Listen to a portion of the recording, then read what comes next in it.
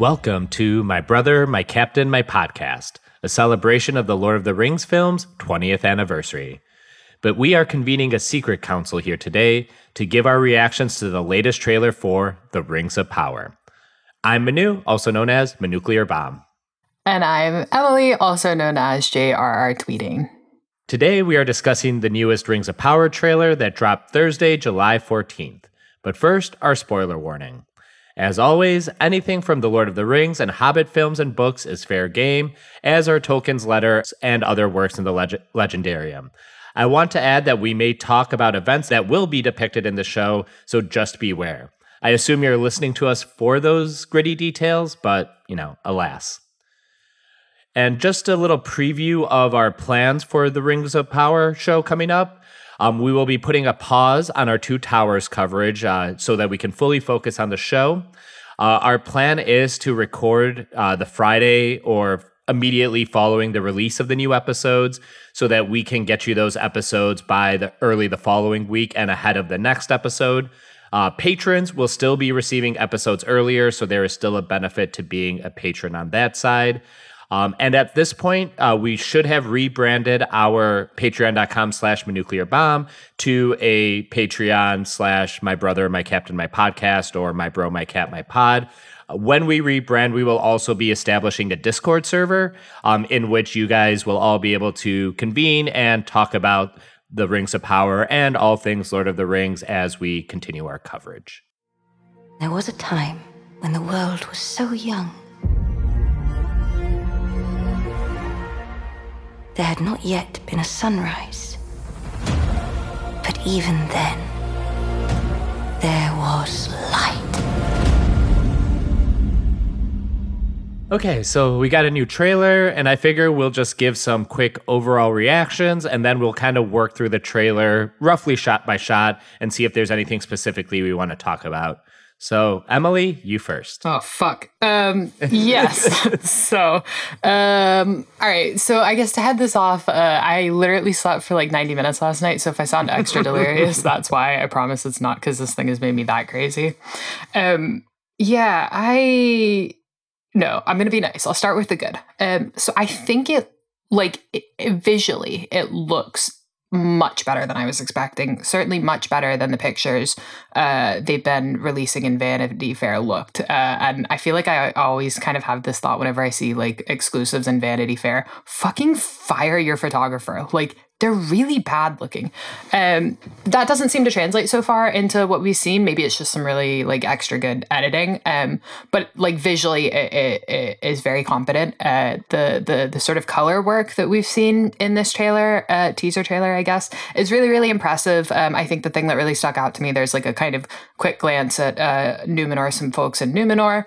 And there's a really sort of rich indigo blue that you see on some of the costumes there. And that was a color I don't think I've actually seen in like big blockbuster film in probably more than a decade. So it was kind of nice seeing that. I think like there was a lot of like rote competency in the stuff that we were shown in this teaser trailer. That was really nice. I think they chose to lead with who I am expecting to be their best actor in the series, so Morfydd Clark. I think having her, not just positioning her there because she's Galadriel, but positioning her there because I think she's probably one of like the most immense kind of young actresses right now is a really good call. It means that at least in this, they know where their strong suits are. I think the music was impressive. It didn't sound like the shitty kind of Hans Zimmer bullshit that everyone's finally bored of and admitting being bored of. I liked the singing. Again, not quite the throat singing, but it is kind of half summer of throat singing, maybe like autumn of normal singing. I like some of the visuals they had that were continuing on from the teasers, so kind of answering the questions, partially answering some of the questions asked in the earlier teaser.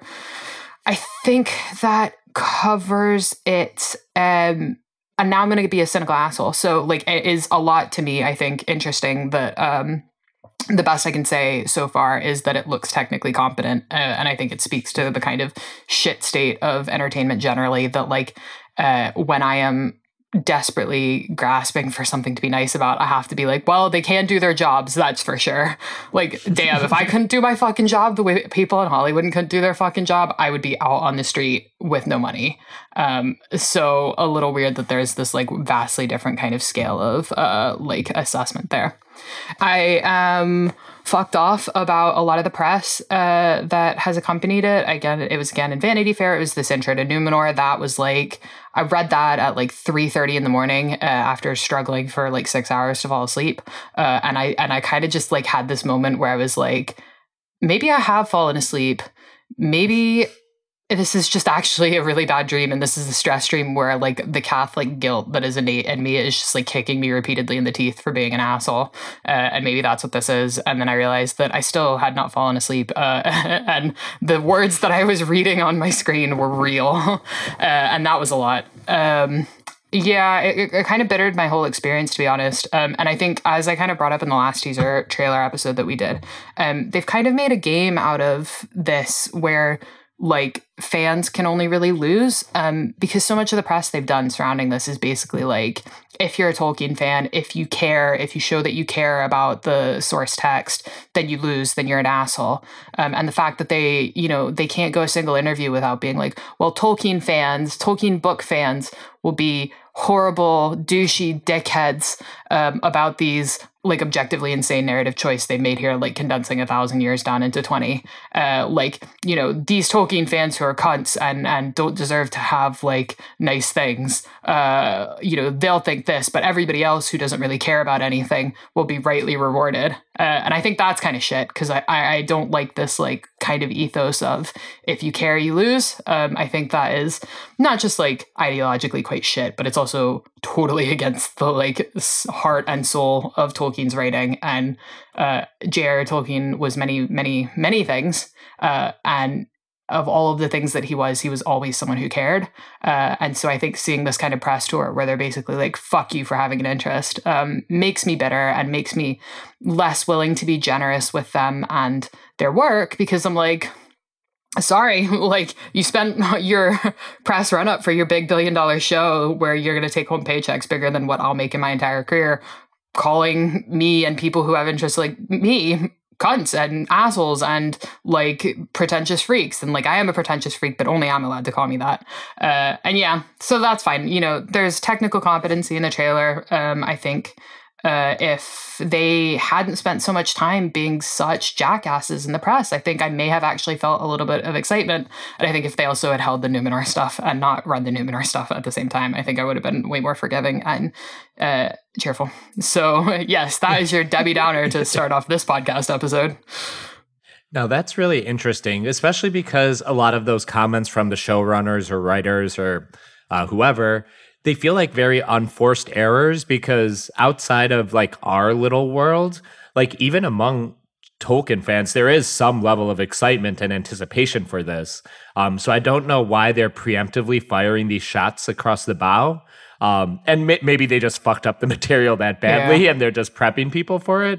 But it's like, you could also just not say it. Like all the OneRing.net and Don Marshall on TikTok, like all these people I assume are like super I know they're super obsessed with Tolkien and the Legendarium. They're like, essentially doing promo for the new show by being so hyped for it. And like, what value are you getting from saying Tolkien fans are going to be mad or you're not listening to them? Because like you say, it's not a bad thing to care. And I want someone... What I look for in adaptation broadly is just thoughtfulness. Mm-hmm. Like you actually sat there and thought about it. And whether you thought about it like, we need to recreate this to a T or we need to severely change this, at least I want to show like that thoughtfulness can still come through. We've talked about like, say, Dr. Strangelove before as like taking the source material in a radical different direction, but there was still care involved in adapting and creating that adaptation. So the other thing I'm thinking about is, and this is going to kind of veer off into a tangent, and I haven't yet given my own reaction to the trailer yet, but I've listened to a couple podcasts about the latest Thor movie, a movie I was deeply dissatisfied with. And both of those podcasts that I listened to open up by triangulating against the critics and people who say that the movie sucks. And I'm just like, you don't need to do this. Like, if you like the movie, you can just talk about liking the movie and what you liked about it or whatever. But I feel like we're like so busy triangulating against the most, and I don't mean this as a positive or negative, but like the most insane people out there. Yeah. And I'm not trying to call Emily insane or anything, but like, it's like, you don't need to be do this, especially from the production side or people working in creating that. You absolutely do not need to say anything about it or talk about it or whatever. Yeah. And I think that's something I just hate about current media broadly, is I don't need the Russo brothers or Taika Waititi explaining what they did in their latest movie or how they think time travel works, or we know way too much about the creative process of making these movies, where the movies almost feel like just part of a broader content package. It's like, the movie's here, but the press tour is its thing and the merchandise is its thing, and it doesn't actually stick out as a work of art anymore. It's just part of the content sludge that we constantly talk about. Yeah, I think this is actually a really good point, because I think like I think you are right to bring up like the don't triangulate around the insane people, and I will actually plant my flag here and kind of a cell phone and be like, I'm definitely like the insane pole of attraction in terms of like Tolkien fans. Like, my takes on Tolkien's material are not just like, they don't just like sit orthogonal to like Tolkien's own takes, but to like takes that anyone who spends like 30 seconds reading this, which is about the amount of time you should spend reading it, whatever like reasonably come up with. Like I'm definitely like, number one, I'm not the kind of person, a fan you should be catering to when you're trying to do this stuff, because it would be impossible to fully cater to me. And number two, I'm also not really the fan you should be trying to talk to, because I'm unfortunately like a captured audience. You know what I mean? I'm always going to watch this fucking bullshit. And I think there's this kind of problem where like a lot of these creators are terrified of the fans who they really shouldn't care about, to be honest. Like I will put my hand up here and say they really shouldn't care about people like me. And you see this kind of lack of courage in their convictions or in the choices and decisions they make. And I think like this is kind of the thing that we get into like in the sort of normal, in our normal programming on this podcast, where it's like, you know, I really fucking hate a lot of the choices that Peter Jackson made. I really fucking hate them. I think they're bad, but I can't ever really get that mad about them, because for the most part, Peter Jackson and team really believed in the choices they were making. And so it's hard for me to be like, well, you know, you kind of dismiss them out of hand, because there is at least that sort of conviction and sort of faith and trust in the decisions they've made, and kind of feeling that they've made the right choice. And even though I sit there and think, you know, that's fucking wrong, I trust that they think they made the right choice. But these guys are already ceding ground. They're already sitting ground on a TV show that hasn't been out yet. And like from all of the reviews that have like been published beforehand, from the sort of previews they've given the press, like people seem to really like, the critics seem to really like. So this is a show that's going to get treated disproportionately fairly. To be honest, based on what the material is, people are going to love it anyways. And yet they're already caving. Like, what the fuck, man? Have some fucking faith in yourself. Otherwise, the fucking big schoolyard bullies like me are just gonna fucking pants you and steal your money. Yeah, after things like Kenobi and Hawkeye and stuff, it's just like, if it's attached to a big IP, it's generally going to come out favorable both from critics and from fans. How much of that is just corporate capture of the criticism fear, or like legitimate like belief that it's good? Who knows? But like you just really don't need to. And I can speak from experience. Like even when Game of Thrones was like good and like everyone thought it was good in like the first like 4 seasons or whatever, there would still be like a fucking dumbass remark from the 2 showrunners, and that would be literally the thing we talked about on Twitter, you know, in between the episode, as opposed to, oh, hey, that was a great episode and Charles Dance and Lena Headey killed it.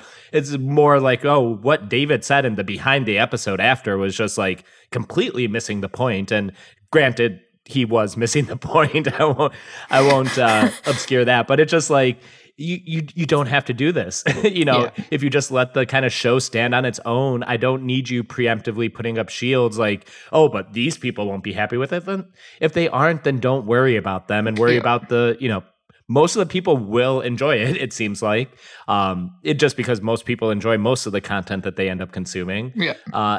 I just don't see any there's really at this point zero value to me from hearing from creators, especially before something comes out. Maybe down the road when they give a little, eulogy of their careers, I'd be happy. Oh, this is what I was thinking when I wrote this or decided to do this. But I don't know. It just feels weird to make, and this is supposed to be part of a hype cycle. Yeah. This is supposed to be making people excited, and you're actively talking down to a portion of that audience, whether it's a very small sliver or not. It just, like I said, it's an unforced L to me. Yeah. Well, and they're not even going after the people that do deserve to be gone after. Like, they really have not. They've been jarringly quiet, I would say, on the like Nazi contingent of the Tolkien fandom. And like, I like feel like I cannot stress this enough. There is a Nazi contingent of the Tolkien fandom because The Lord of the Rings and the Silmarillion and Tolkien's work is fetishized by Nazis and white supremacists worldwide. And these fucking showrunners with $1 billion of Jeff Bezos money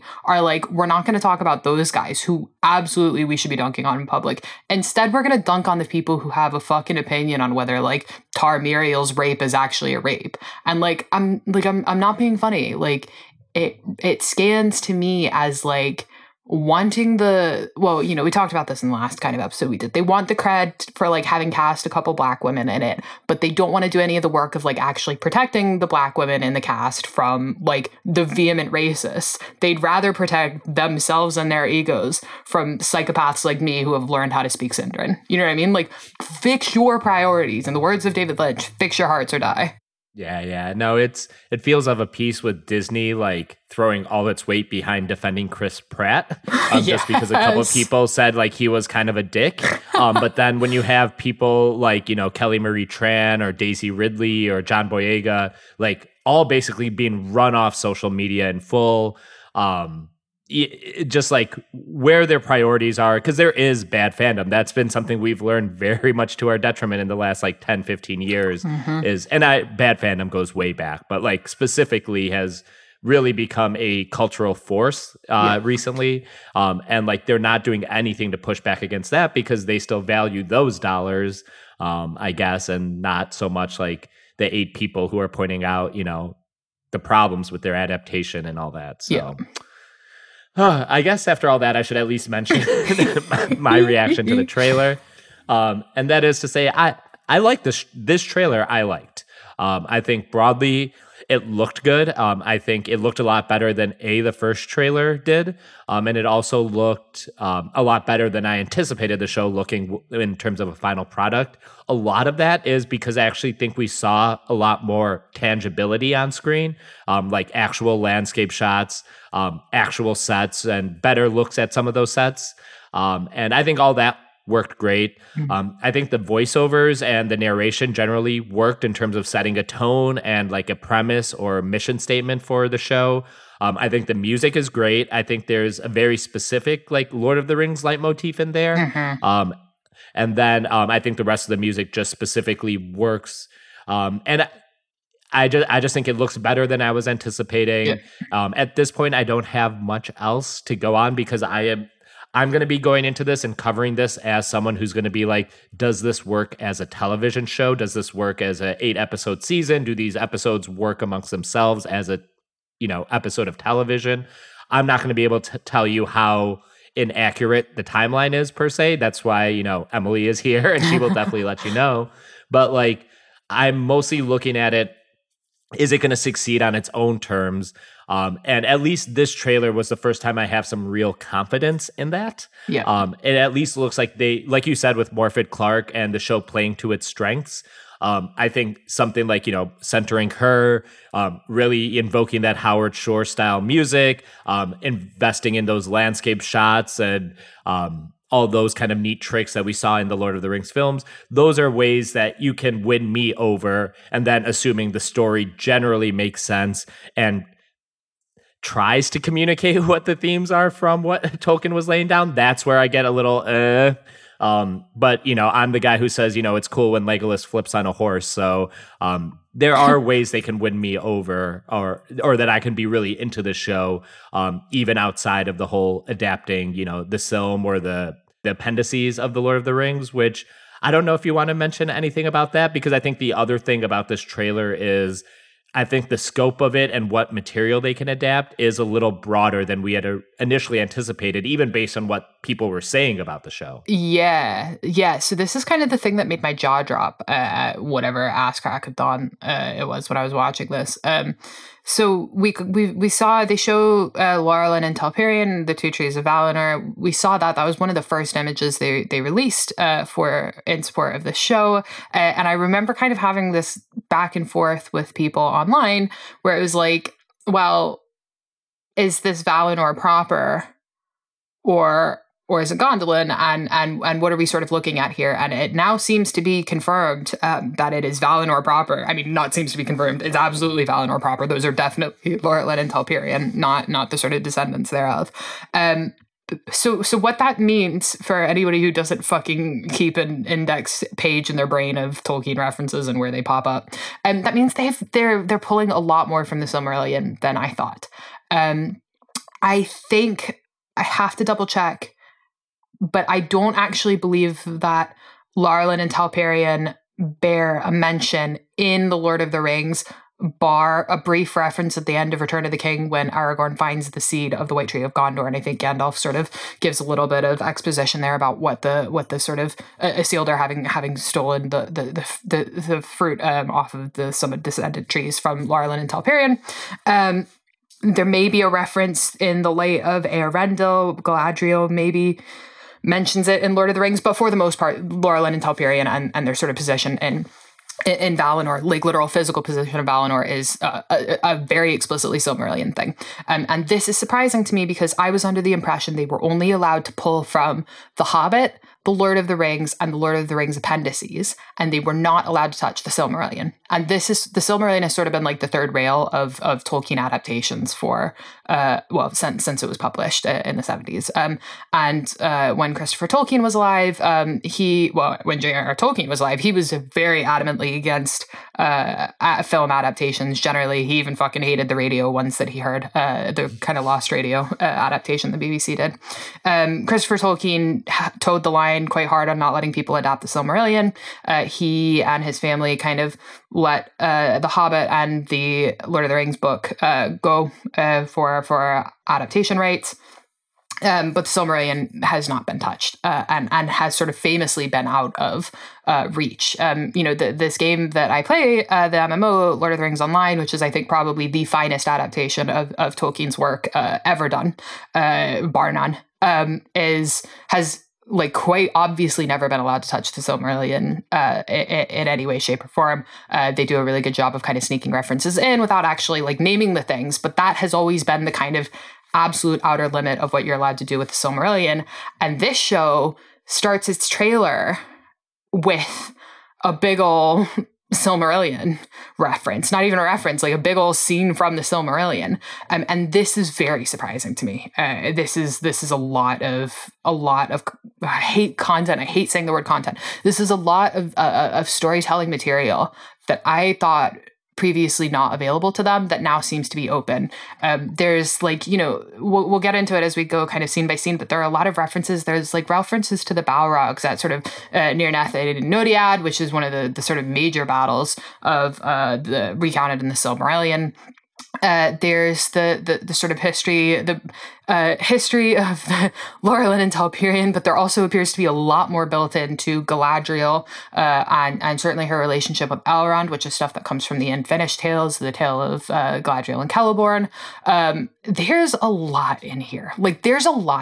And I kind of can't even fully wrap my head around it yet. I've been in my head, at work today, I've been kind of trying to like piece together what like could reasonably be constructed in a sort of lawyerly way as like, well, it's not technically the Silmarillion versus like what is obviously the Silmarillion.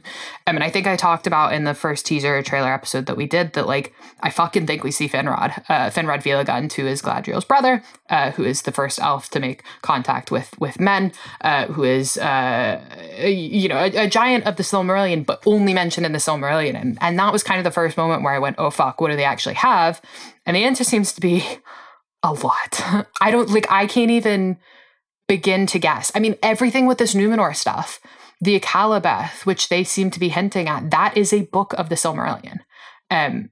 I can't even kind of put this together in like a logical, coherent way right now, because just seeing that kind of opening shot, literally shot across the board there, I'm like, oh fuck, Amazon's lawyers have done something potentially deeply fucked up and ethically not okay to get this. And I think we're probably going to get a film adaptation in one way or another of the Silmarillion, which is not something I ever expected to see in my lifetime. Interesting. I know nothing about copyright law and, well, law generally. Most laws are bad. But I kind of wonder if it has some, or works kind of functionally the way like Sony getting Spider-Man from Marvel at the time does, where it's just like, so if like, say the two trees are mentioned in the Lord of the Rings, that's almost like a key, which allows them to access all that Silmarillion stuff just because it has a mention here. Thus, we can go to other material that also mentions it. So that's pretty much exactly how the deal works, except it's very, very limited. So it's like, take for example Feanor, who actually gets a mention in the Lord of the Rings at the door. No, is it at the Doors of Moria? Maybe it isn't Feanor that gets it. Celebrimbor definitely does. Celebrimbor gets mentioned at the Doors of Moria because he and the Dwarf Narvi created the Gate of Moria together. And Celebrimbor gets mentioned as an elf. Oh, this is where the Feanor reference gets in. A sort of ancestor of Feanor, who was a smith in Eregion, and who has some relationship. I think Gandalf mentions that there's some relationship to Galadriel, potentially. That would be all they would be allowed to touch. They would be allowed to only touch Celebrimbor is a smith in Eregion. Celebrimbor's grandfather is Feanor. They may not even be able to say grandfather, because if the relationship is only like distinguished as a descendant of, then they wouldn't be able to put that specific bit, which is from the Silmarillion, which is the grandfatherdom. And they would also be able to say he had a relationship with the dwarves, but they wouldn't be able to go any further than that. This seems to me like they've been able to go, well, Celebrimbor is, well, not even seems to me, they definitely have. Celebrimbor's a big character in this. Celebrimbor gets a mention in The Lord of the Rings, therefore we have the right to adapt everything.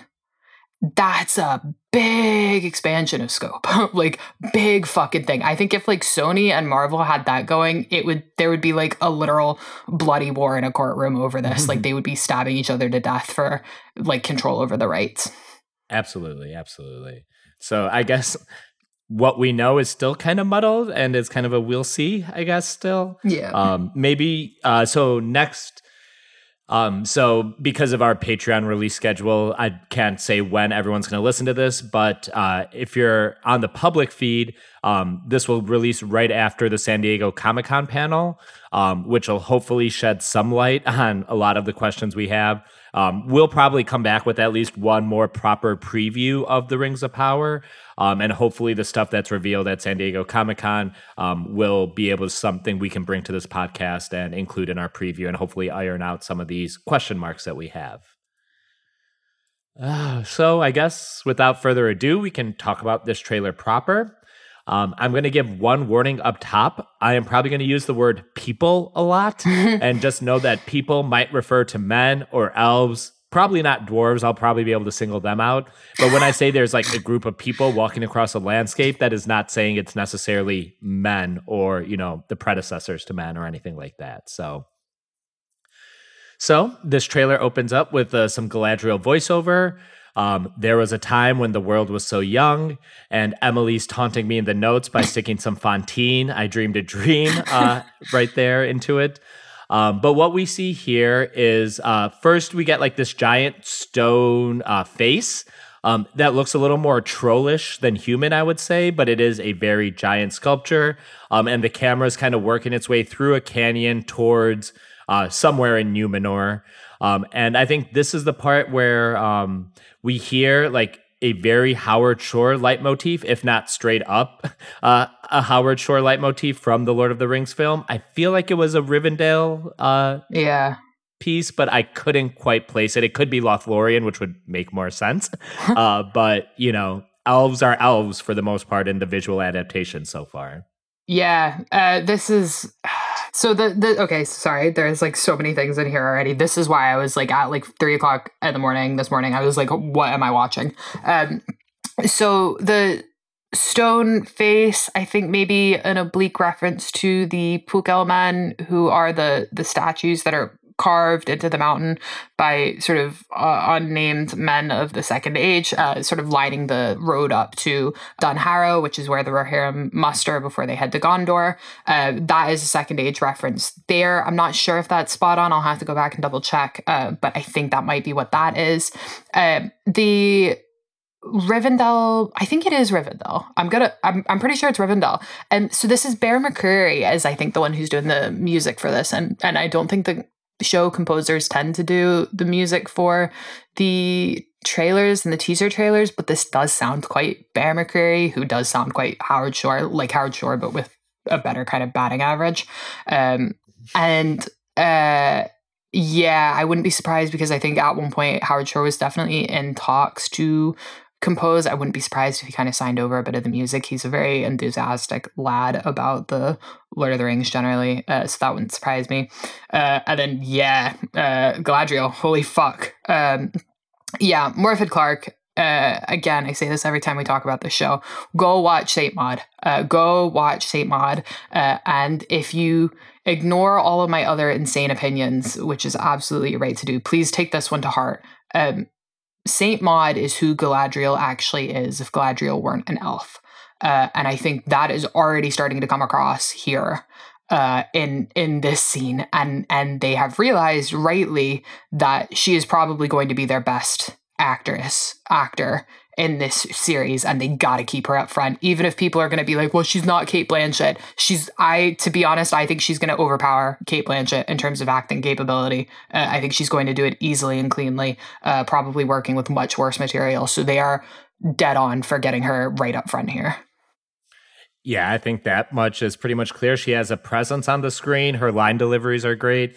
And as much as I love Cate Blanchett and her Galadriel, she has about 5 minutes of total screen time she has to eclipse to actually have more of an impact. So I think it's completely right that she should be at the lead of the show, such as there is a lead. We even get a close-up of Galadriel eyes in this, and just in that close-up, it has a very Blanchett look. And it's also one of those kind of very tight close-ups that remind you of Peter Jackson's film trilogy as well. So I know, one of the things that people are kind of not thrilled with is how closely it's probably going to hew in terms of visual and audio to Peter Jackson's films.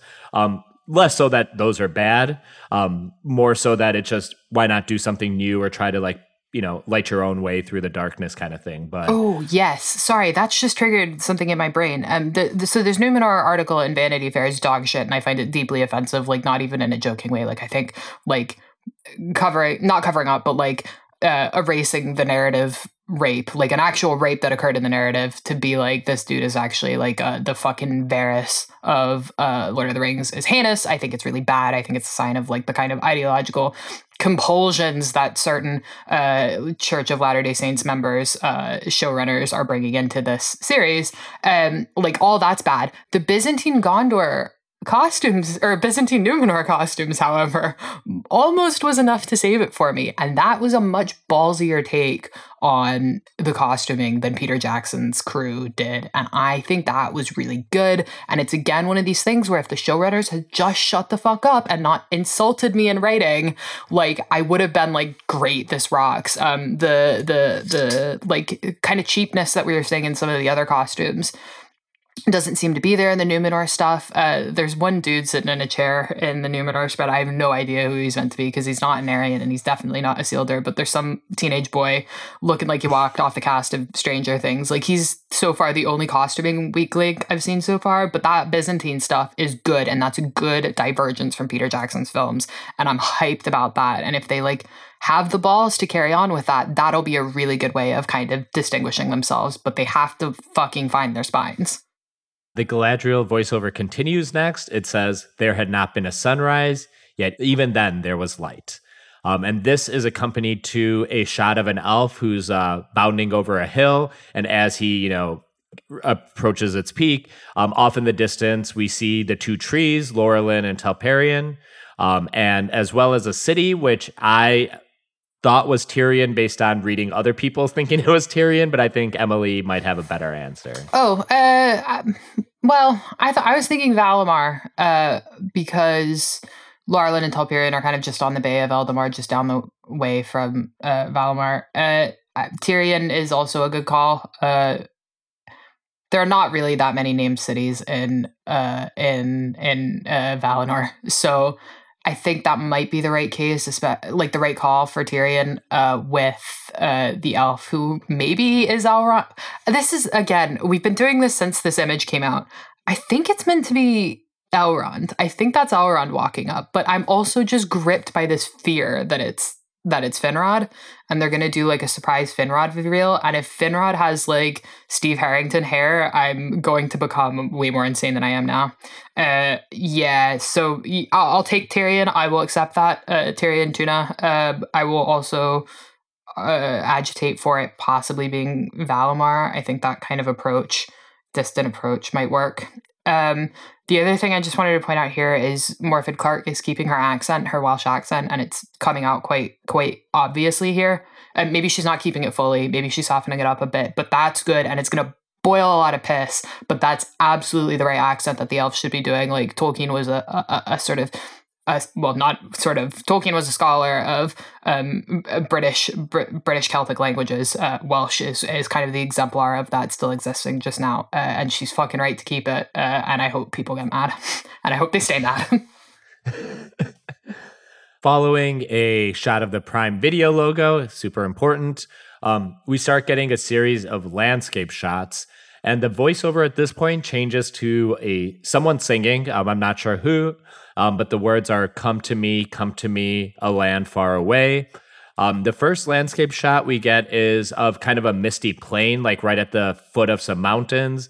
There appears to be some fields with some like streams or tributaries, and we see a group of people kind of moving across it. And that goes nicely into the next landscape shot, which is atop a snowy mountain. It's a group of people again walking, and it could be the same people. It's not really clear. But as the camera kind of crests over the mountain, we see a eagle, or at least a bird that's much larger than, normal bird. So I'm going to say eagle, but what are your thoughts on this scene? Yeah, so the kind of movement of people here is good and interesting. At the end of the first stage, the western part of Middle Earth, the western part of the continent of Middle Earth, Beleriand is sunk in this massive battle against Morgoth and Sauron. And one of the things this does is trigger massive waves of migration throughout Middle Earth.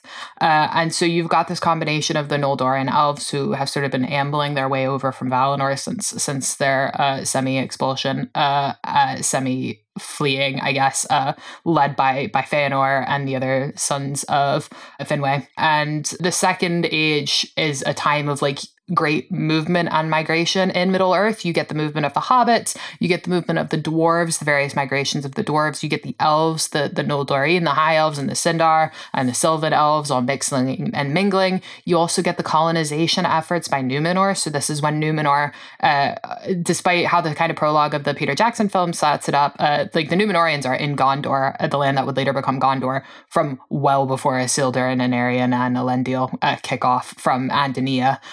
They have settled like Dol Amroth and Belfalis and the sort of far south of Gondor. They've settled Harad and Umbar. They've had breakout splinter groups from their sort of colonial entities. There's a lot of sort of people movement, demographic movement, and if these shots are actually alluding to that, then that's, I would say, a dub. Like, that is a correct interpretation of what these facts kind of say, and that's a right kind of theme to be picking up on, and that kind of precarity enforced by losing fucking half of your continent beneath the waves, and also this kind of age of empire. That's a good thing.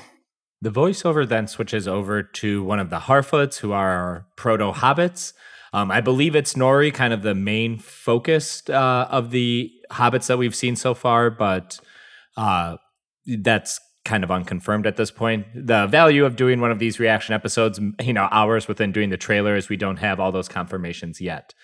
But anyways, the Harfoot narration reads, elves have a forest to protect.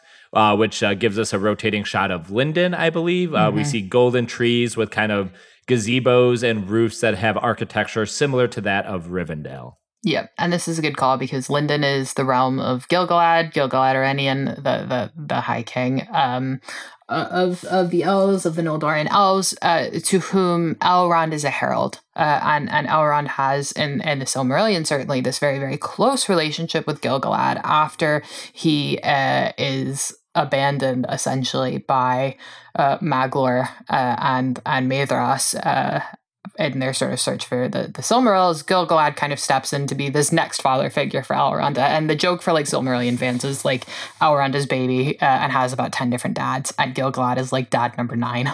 And Gil-galad's realm in Linden is kind of one of the most significant ones. Linden is the sort of High Elvish name for Osiriand, which is like the Eastern land. The Sylvan and Sindar elves call it Osiriand.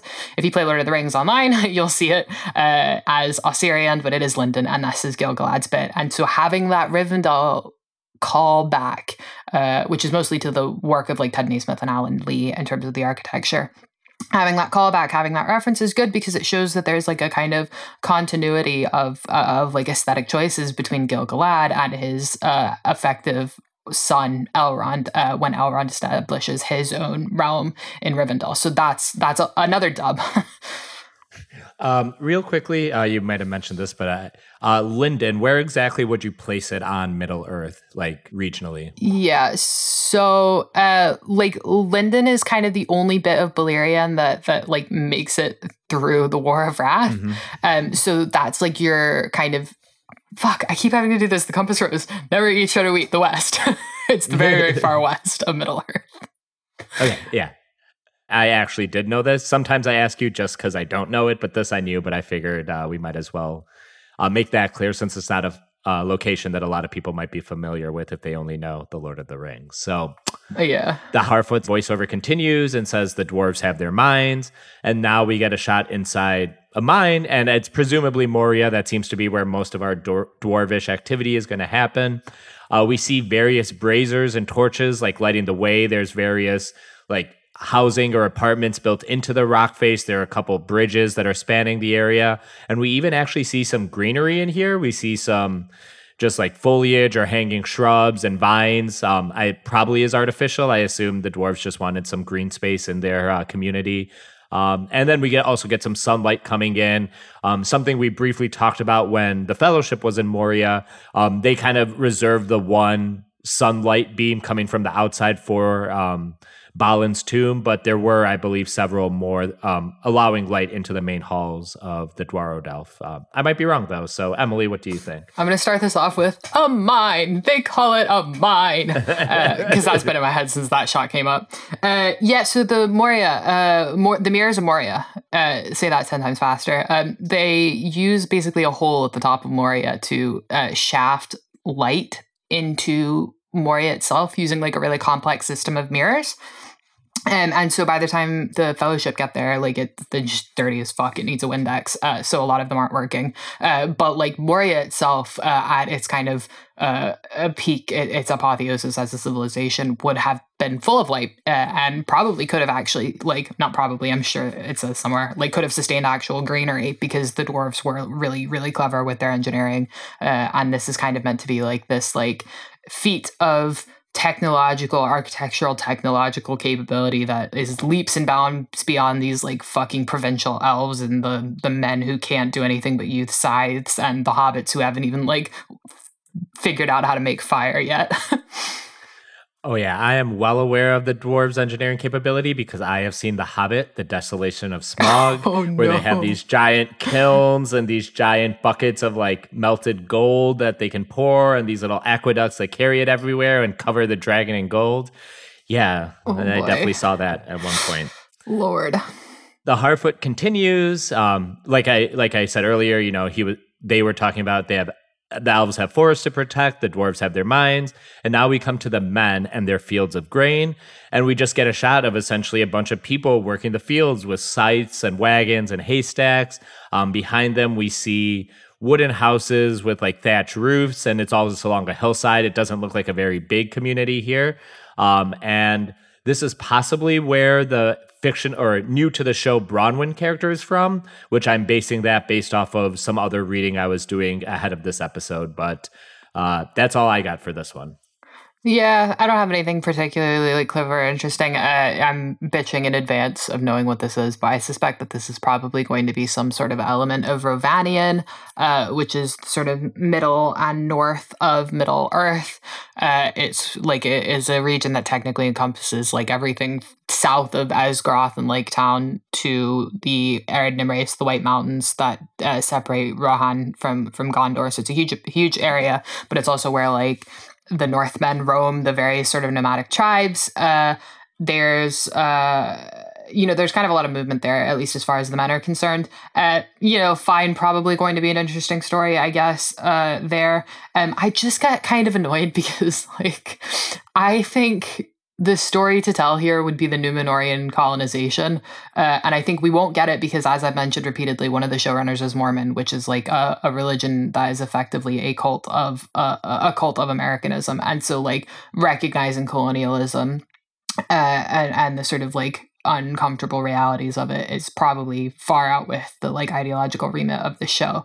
But like, I think this kind of need to have like the kind of nice, gentle #cottagecore provincials in every fucking film, including in the Peter Jackson films, which is why like Rohan gets all of the emphasis and Gondor gets none of it. Like, I think that sucks. I think that's boring. I'm sure Bronwyn, which is it's a real name. It's a lovely name in real life. I hate it in the Tolkien stuff because everyone uses it for their like.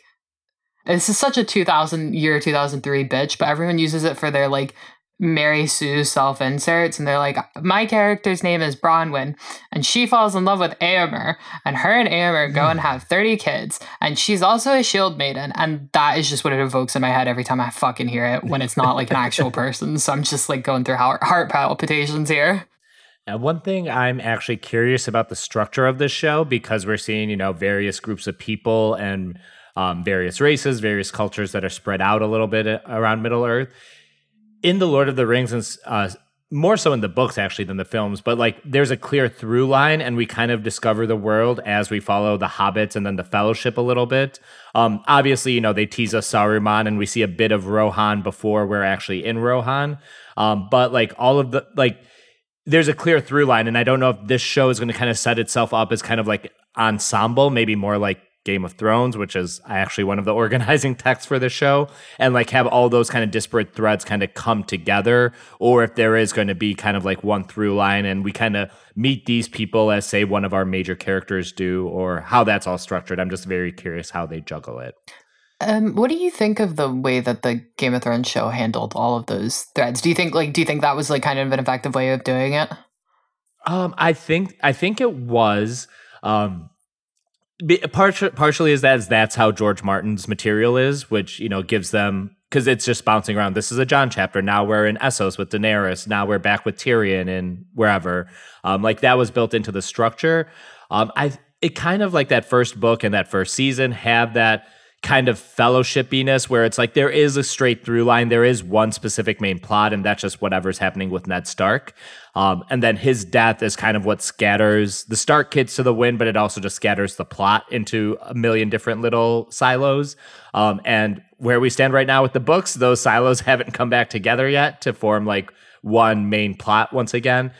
So I can't really tell what I want this show to be. I feel like, I don't know what would be most effective because I don't really know the story they're telling, and I don't know how they're going to change the story they have to work with because they're condensing 2,000 years into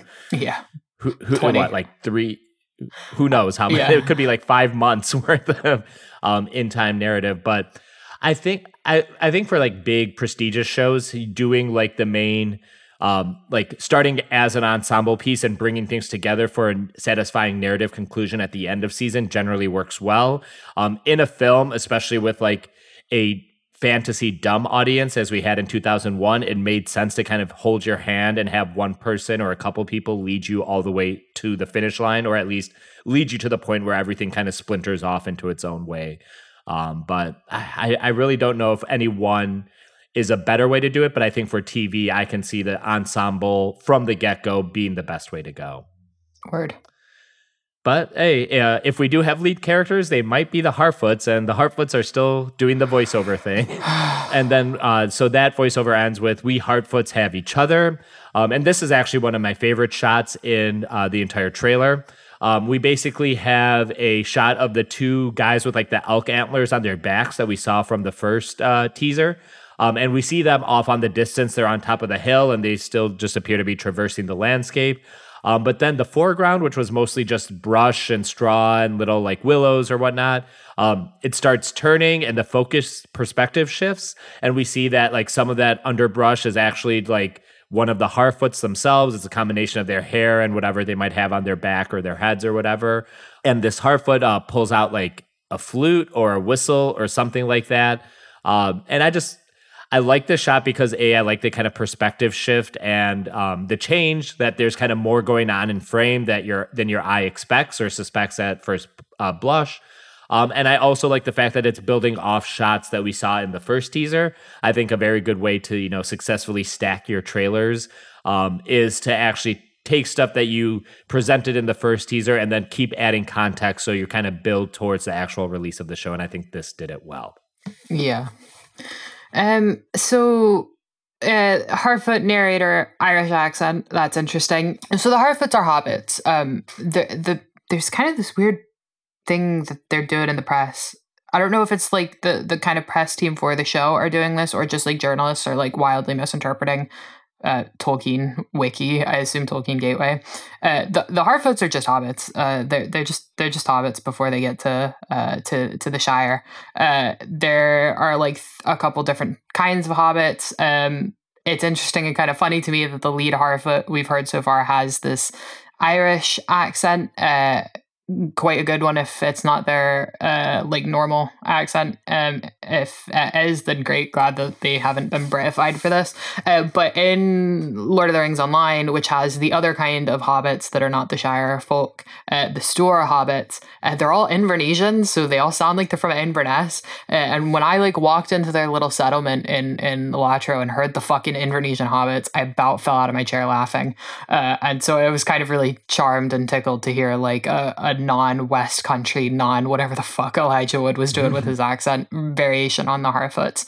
So that was nice. I also think it kind of lends itself to like this whole kind of shot has the shot, and I don't mean this to sound derogatory, I'm quite nostalgic for this era, but like Edward Sharpe and the Magnetic Zeros, like it feels like one of their music videos, and I kind of dig that. Like I'm kind of into that kind of 2010s nostalgia.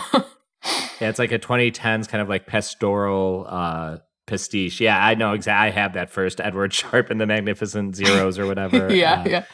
Home and 40 Day Dream, is that the other banger on there? Yeah. Anyways, speaking of bangers, the Harfoot start dancing. And then I think we get a shot of a different Harfoot. This is Marigold Brandyfoot, which is a mashup of two Hobbit last names we kind of are aware of. And she is played by Sarah Zwangobani. And she's saying that we're safe, which is supposedly about whether the hobbits or Harfoots have settled in a new safe location, or that their existence is hidden from people. I don't exactly know. It seems based on everything we've discussed on our podcast that people weren't really aware of the hobbits or the small folk, really. Like both in the Third Age when our story takes place, but it even seems like historical records are pretty slight on them. So this could apply in either way. And that leads into Nori, who is our head Harfoot, watching the meteor streak across the sky, which is very similar to a shot we got in the first trailer. But I believe this one we just get like an extra second or two more. So we get a little better focus of her looking at it as it crashes into wherever it's crashing into. I'm going to cry if I have to see one more person's disappointed face when they ask me if I know what the meteor is, and I have to be like, I have no fucking clue what the meteor is. I'm going to say it here now, officially, my official statement to the press. I have no fucking clue what this meteor is. I can't even think like what it might be. It's definitely not the Blue Wizards. All the people online who are saying it's the Blue Wizards, read your fucking books. They don't come up here. It may be Sauron, but like, oh, you and I were actually talking about this when we saw whatever the teaser for this teaser trailer was, but like it could be Sauron, and maybe they're considering like starting the show with a bang by sinking Numenor like within a second of the show starting, and then having Sauron immediately jump from the sinking of Numenor to Middle Earth, which is canonically what he does. And maybe this is Sauron arriving in as Anatar and in Middle Earth. I don't know what this is. I can't even begin to like pull apart what it might be. For it to be in sort of Harfoot land as well is going to be like proper Ravanian as well. There's not really a huge amount that happens of this kind of nature. I originally thought maybe it was like Eärendil and they were going to do a whole thing with like Elrond kind of fighting, kicking out against his like 1,000,001 different fathers versus his actual biological father. I have no idea. And like, guys, it really does make me sad when you ask me this question and I can't answer you. I'm so sorry that I don't fucking know a goddamn thing, but I unfortunately do not know a goddamn thing. Based on something we're going to talk about in a little bit later in this trailer, there are some strong Sauron vibes to it. I'm just wondering how he became a meteor that's like flaming through the sky. I don't know exactly how he left the West, or if he was expelled, or they like put him in a trebuchet and launched him while on fire halfway across the continent. I know the elves have some. Oh god.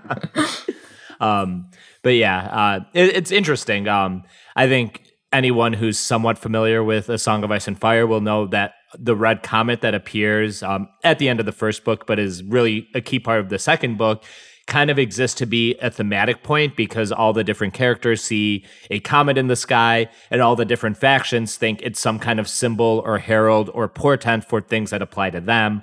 And it becomes an exercise in the projection of power. Like this, Lannisters think, oh, we got a red comet. That means the Lannisters are going to win because red is our color. Daenerys thinks it heralds the birth of dragons, which, she just gave birth to dragons. So it becomes a very fun thematic point. It's not a plot point, but it's kind of a theme and a way to draw characterization. I don't have high hopes that this comet is going to be that. I think it's going to end up being some dude. But it is always interesting to see, because it looks like a lot of people see this meteor streak across the sky. By people, I mean characters in the show. So it's curious if they're all going to have their theories, or if some people are going to know what this is. Very curious to see how this one plays out. With that, the music really ratchets up in the trailer, and we get based on the works of J.R.R. Tolkien on screen. We get a shot of the waterfall in the snowy mountains we saw in the first trailer. This is one of the least impressive shots to me, just because it's all fake. It's all clearly CGI. The landscape shots we saw earlier were better. But then we find a man, or an elf man, talking to Galadriel somewhere, probably in that setting. And he is saying, "You have fought long enough, Galadriel." And then she just, Morfydd Clark just kind of gives him a very pissed off look and then sticks her sword into the snow. Okay, sorry, I am delirious, but it's not, they're two guys, two elf dudes. This isn't Elrond talking to her just now? I don't think so. I think it could be Elrond. We don't see clearly, but the scene we see of Galadriel and Elrond talking later in the trailer is in a different setting. Right. Okay. I was like thrown for such a loop, because I was like, it's an Elrond-y line, but it's also not, because Elrond is his mother, or Elrond is not Elrond's mother-in-law. Galadriel is Elrond's mother-in-law, and what a weird thing to say to your mother-in-law. Like, I know they've got a weird relationship anyways, but like, it felt a little off, but okay, that makes sense. If it's not Elrond, that's way more in line. I don't love like everything going on with the snow shots here. The crossguard on the sword had some funky little craft work that I liked. It was kind of like tangly with the little curves and some empty space in there. So I'm glad to see some of that, and some of the armor that Galadriel's wearing, disregarding the question whether or not she should be wearing armor, especially in this climate. I will say, like, at least some of the craft work looks good, given some of my other doubts about some of the other costuming that we've seen before and we'll see later in this trailer as well. So next up, we cut to Elrond, whether or not that was Galadriel talking to him or not, but this is in a different setting. And this is... what's it called? I think Elrond is telling Galadriel to put up her sword, meaning, in a way that I think means to put your sword down, kind of hang it up on the wall kind of thing. And then Galadriel gives him another not super happy look. And her comment this time is the enemy is still out there. We see a shot of people with torches working through a snowstorm to this, which I'm going to just skip the Game of Thrones analogy here and just move on to Galadriel saying the question now is where. And then we cut to elves in kind of a snowy or icy cave. It reminds me of like several dungeons I played in various Legend of the Zelda games. But this shot also has one of those kind of perspective, foreground, background shifts where we just think we see a group of elves kind of walking through this cavern. But then like kind of what we assumed was just kind of the rock and the shadows in the corner. It looks to be a giant hand, which would possibly be indication of a troll or a snow troll. We do later on in this trailer see Galadriel fighting what appears to be a troll, so it could very much be a continuation of this scene.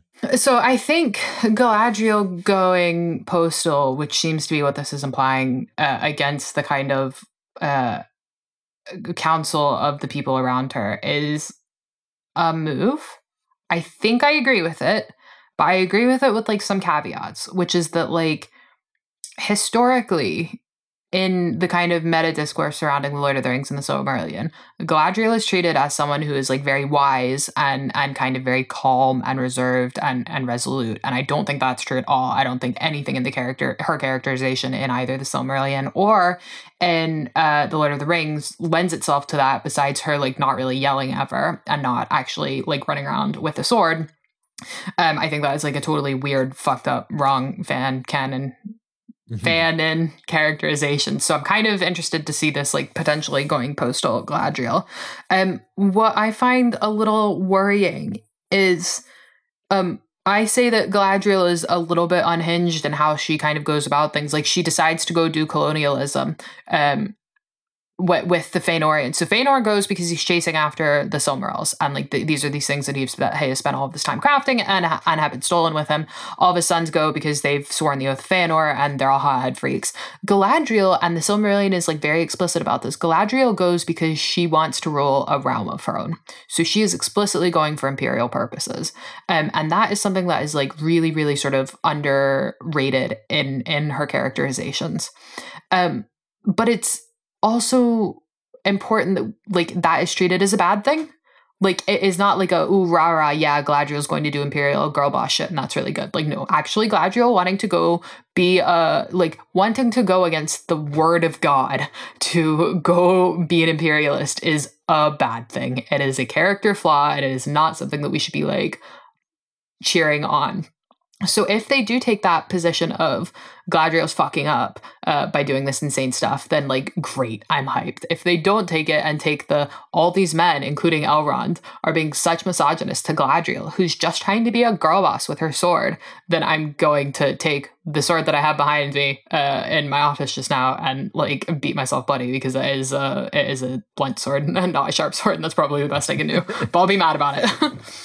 No, I definitely second that as well. After we talked about the colonial impulses of the elves, specifically so much on our podcast already, I would love it if she's using the pretense of Sauron or great evil, whatever it is, to build her colonial project. I think that could be some really fascinating storytelling.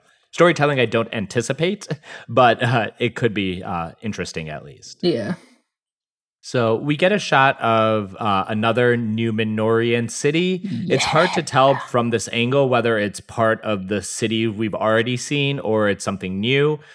This one looks a little more built into the cliff face than anything we've seen of the other shots of the cities of Númenor. But we see a lot of very familiar like watchtowers and like circular battlements that remind us a lot of kind of how Minas Tirith looked in the original. Or the films rather, not the original. But I think this is still the same city we have been seeing, but it's just enough of a different angle, and we're seeing enough new stuff that we can't actually say one way or another. At least we can't within hours of seeing the trailer. Yeah, so I'm wondering, so there's a couple cities of note in Númenor. The one that I suspect is going to be most immediately relevant to this story is Andania, the Lords of Andania. So Andania is a city on the Bay of Andania in Númenor, and the Lords of Andania are the sort of house from whence Elendil, Isildur, and Anarion hail. So the Lord Valandil, I'm pretty sure it is last of the lords of Antonia, and Elendil, who is his son, takes off to lead the faithful to Middle Earth to start Gondor and Arnor, Gondor in the Northern Kingdom rather. So Antonia as a base city is what I suspect this is probably meant to be, and that's a really big significant one. And based on how much they're hyping up the Elendil and Isildur stuff, fair enough. But then there's also Armenelos, and Armenelos is the capital city of Numenor. It's literally the city of kings. And that is not on the water. So this could be two different cities. But it's important because it's kind of near the base of Medaltarma, which is the big holy mountain in Numenor, like the one that Tar Miriel climbs when Eru sends the wave to flood Numenor. She, after having kind of held her faithfulness to Valar, knowing that the world is ending around her, tries to climb the slopes of Medaltarma as this sort of last act of like either like desperation or like a show of faith, a show that like she had never fallen to sort of Sauron's seduction. She climbs up that and then drowns there, and that is kind of one of the significant places, and that's close to Armenelos. So two potential cities for this. I suspect it's gonna be Antonia. I think they're probably just gonna make Antonia the capital, which whatever, that's fine, I guess. But yes, there's also really great art of this. Antonia tends to be the one that like all the kind of traditional Tolkien artists paint. So if you have some time, just go look on Google or Pinterest or Reddit or whatever, and you'll see some really, really, really beautiful art that's well worth your time. Next comes another Galadriel and Elrond exchange. Elrond saying, "It is over." Galadriel saying, "You haven't seen what I've seen." And Elrond's like, "I've seen my share."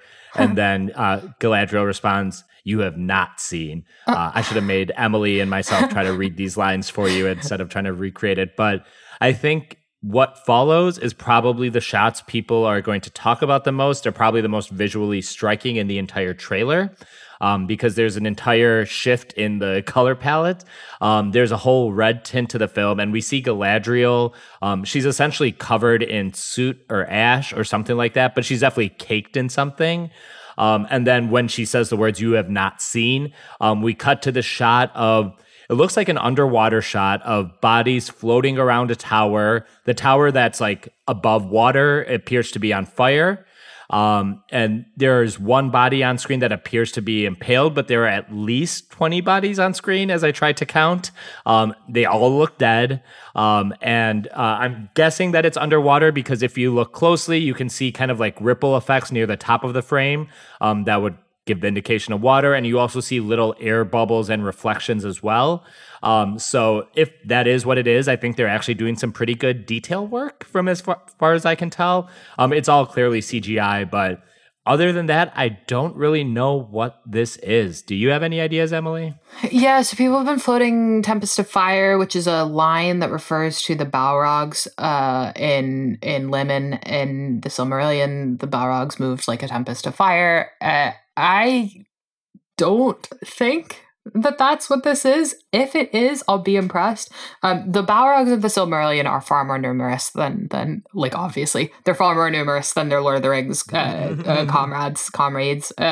They show up. They're also like way more overpowered. This is not me doing my like, oh fuck Gandalf thing. Like they are just like a lot more terrifying of an entity in the Silmarillion.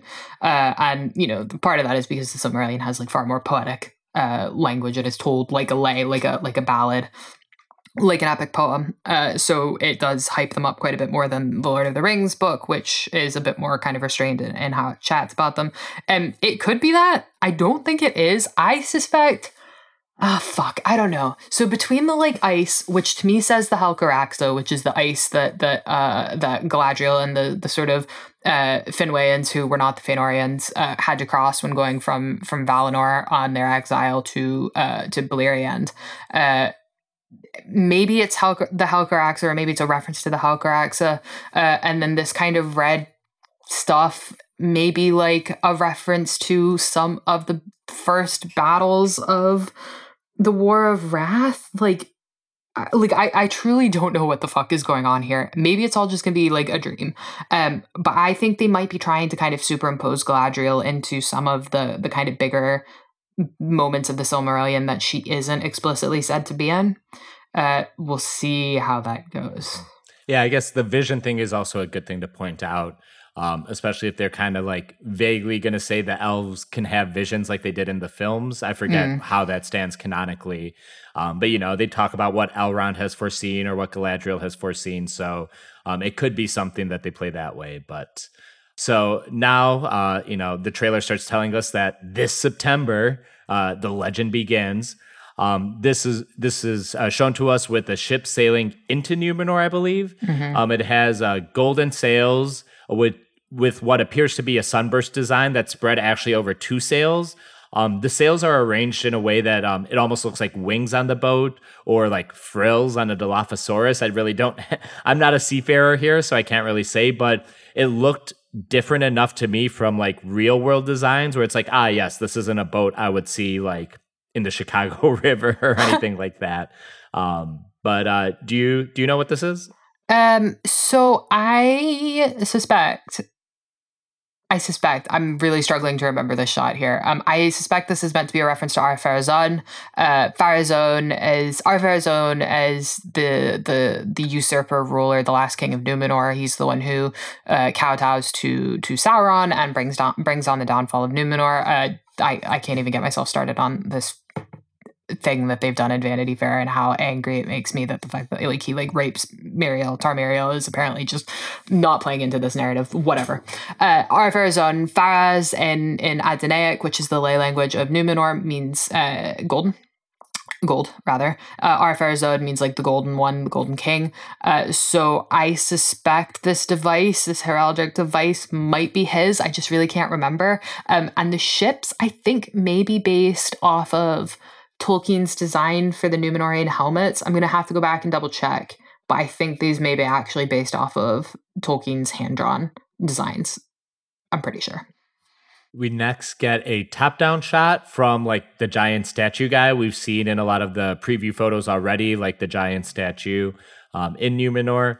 But this we're kind of behind and above his head, so we're looking down on the city. It does share a lot of visual similarities with the city that we couldn't quite place, just about 10 minutes ago. But I think all of the Numenorian cities, whether they are all different or not, they all pretty much look the same.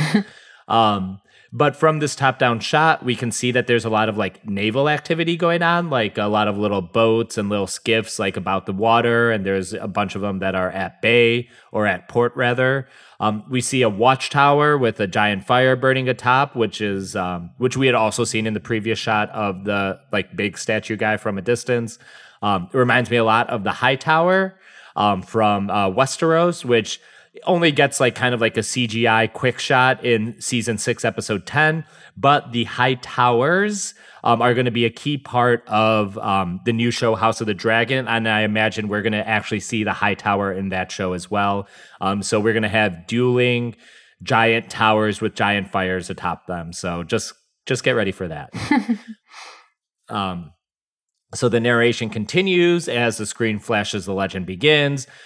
It says, "Darkness will march over the face of the earth."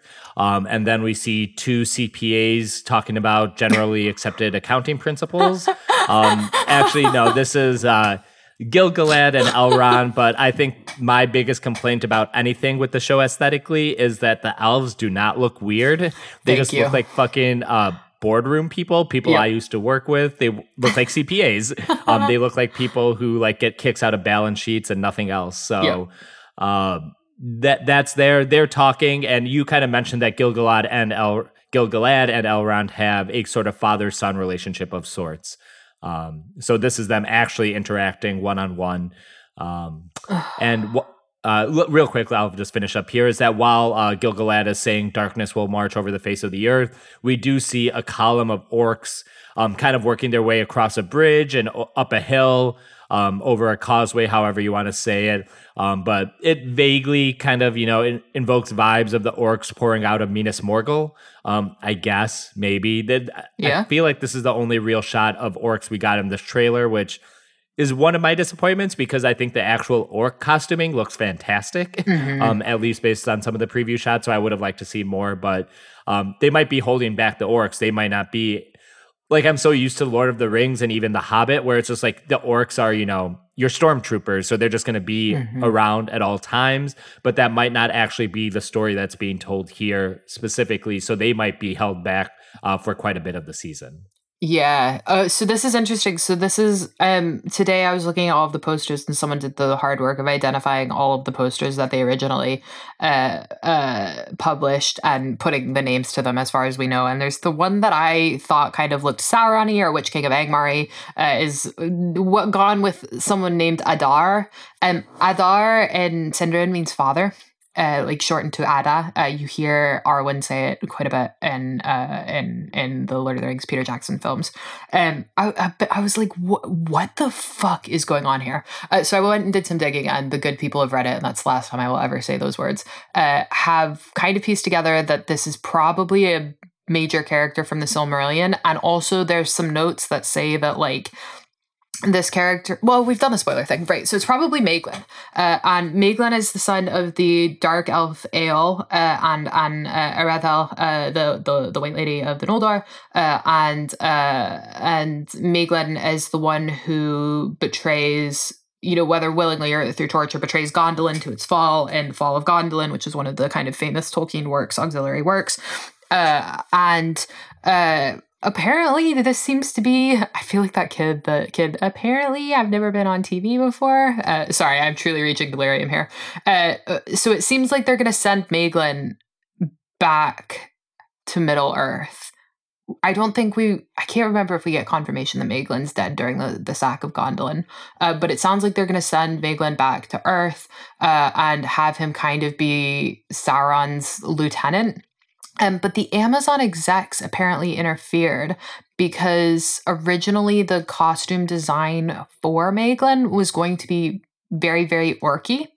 And they wanted him to look more like an elf. And this is interesting because that's a good bit of lore. So the orcs were originally elves who were tortured or willingly became thralls to Sauron who were then tortured into becoming this kind of corrupted evil race of the orcs. And so having Maeglin kind of show up as this like half orc figure who's there to do the kind of marching for Sauron would have been a really interesting thing. And then it sounds like the Amazon execs kind of got in and were like sex him up a bit, which is quite funny. But interesting that it's a choice. It's certainly a choice. It's a canonically justifiable choice. So I will give them that because that's kind of the stuff that I've been like saying they should do.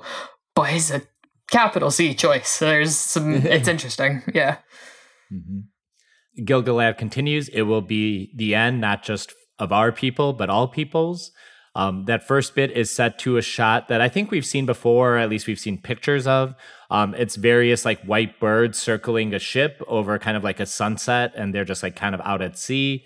I kind of like the shot composition here just because it has some really striking golds and whites, which is not like a color combination you see a lot in whether it's blockbusters or prestige TV or whatever we're calling this. It's just a good combination. Galadriel's like looking up at that. She has a pale white dress on and she's bathed in the golden light. And just the way she's looking at the birds, I don't know why, but I got a Jurassic Park vibe from like the end of the first movie when they're escaping the dinosaurs and like all the carnage that just happened. And they just like look out their helicopter window and they just see a bunch of like geese or birds just flying. And it's kind of just reminding them, oh yeah, like shit can be beautiful and nature is okay. I don't think that's going to be a thematic overlap here, but I just got that vibe watching this. Next up, we got Muriel of Numenor, which we've mentioned that name quite a few times already, not in great context. But here we see her looking up at something as she's walking through whatever city she's in. It might be Ash, but also when they cut to like a bird's eye shot of like looking straight down on her, it could be like flower petals or something. Whether this is like ash that might be from some kind of cataclysmic event that's like raining down on the world, or if it's flower petals like heralding like the coronation of a new king or something like that. It's hard to tell, or the arrival of someone, say, to a city. What are your theories on this? Oh, lordy. So Muriel. Muriel is by rights the ruling queen of Numenor. Numenor had latitude for queens to rule. Women could inherit the throne. And Muriel should have been the ruling queen of Numenor, except her cousin Ar-Pharazôn raped her, took her as his wife against her will, and usurped the throne from her. And she was kind of basically kept as a hostage. She was forced into this kind of hostage situation, I guess. I don't really want to call it slavery, but it's an awful situation. And Ar-Pharazôn is the one who bends over immediately for Sauron and bends the knee. And Muriel, unlike the kind of rest of the ruling class of Numenor, bar Elendil, Isildur, and Anarion, stays faithful to the Valar and does not kind of give in to Sauron's demands. And this is a really kind of significant part of her character. But what is even more a significant part of her character in the Silmarillion is the fact that she doesn't get to rule. She does not get to rule. She does not get the chance to have the throne. So it is interesting to me that they've aged her up as much as they have. And I think you're probably spot fucking on with it's probably a coronation. I think they're probably going to make this usurpation of her throne a kind of big part of the first season. And I suspect this is going to be her looking on during Ar-Pharazôn's coronation. And it's probably going to be a big kind of moody personality moment. I'm annoyed by it, but I'm going to save it. I'll save it for later. But yes, Muriel is one of the most fascinating women characters Tolkien writes. And I'm a little, not even a little, I'm a lot sore that I don't think they're going to really do her the justice she deserves. But here we are. I don't have $1 billion, so who cares what I think? I will say, if you are interested in the gender politics of succession and primogeniture, that's exactly what the new Throne show, House of the Dragon, is about. Because it is essentially the story of 3 queens, and only one of them is actually in line to rule, but the other queens were either passed over previously or have a son that they want to place in power. And I think the material handles it well, at least in the book. We will see how the show does. But if that is something that interests you, that is exactly what House of the Dragon is about in full. But also a bunch of dragons flying around and lighting shit on fire. But anyways, what's it called? Gil-galad was saying that it will not just be the end of our people, but the end of all people. And this is probably the next most fascinating stuff.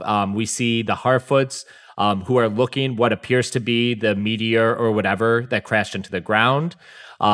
There's cinders in the air, and we get a picture of, I'm going to call him the Stranger.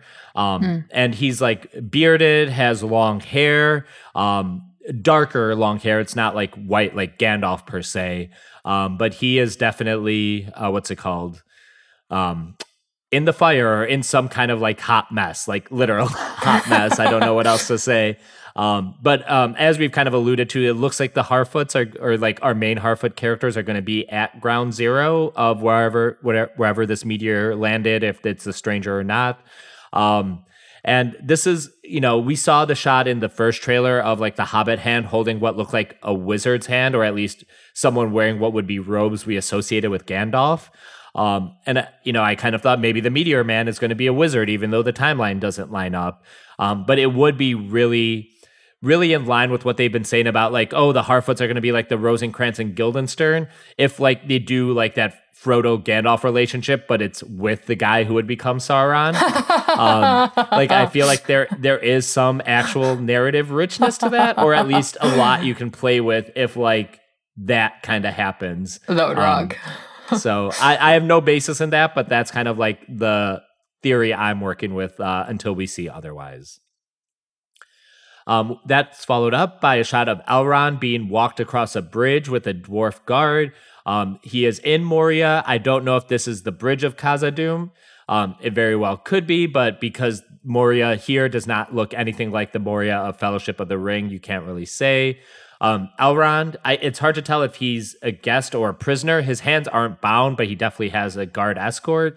And the expression on his face could be read as either worried, but also possibly impressed at Moria.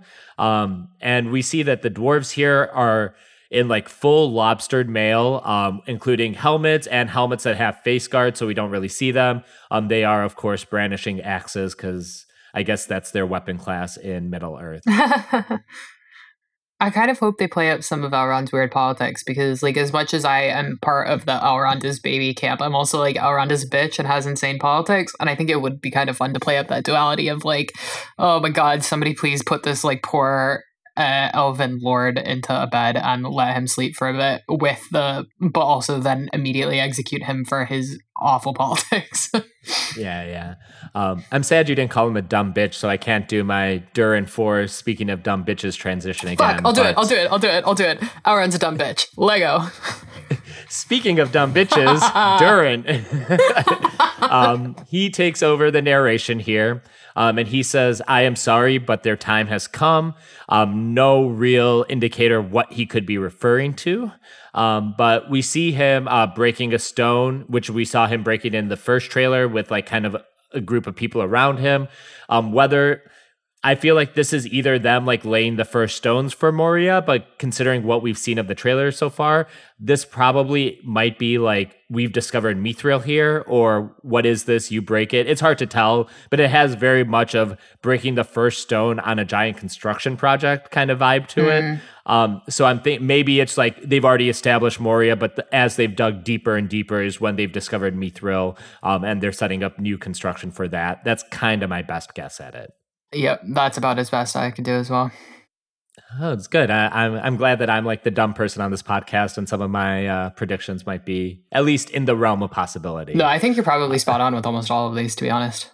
Oh, thank you. She's not just saying that, I swear. I'm not holding a gun to her head. I'm getting paid for it. She is. But so we get some more ice climbing. We saw Galadriel doing it in the first teaser. This time it appears to be some other dude.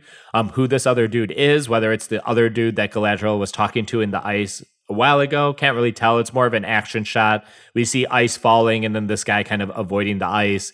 We've all seen the Game of Thrones episode where they climb the wall. It's hard not to think of that, which, you know, I'm always thinking about that anyways. The next is we get a character, Halbrand, who I believe is fictional to the show. Sorry, they're all fictional to the show, but is created for the show.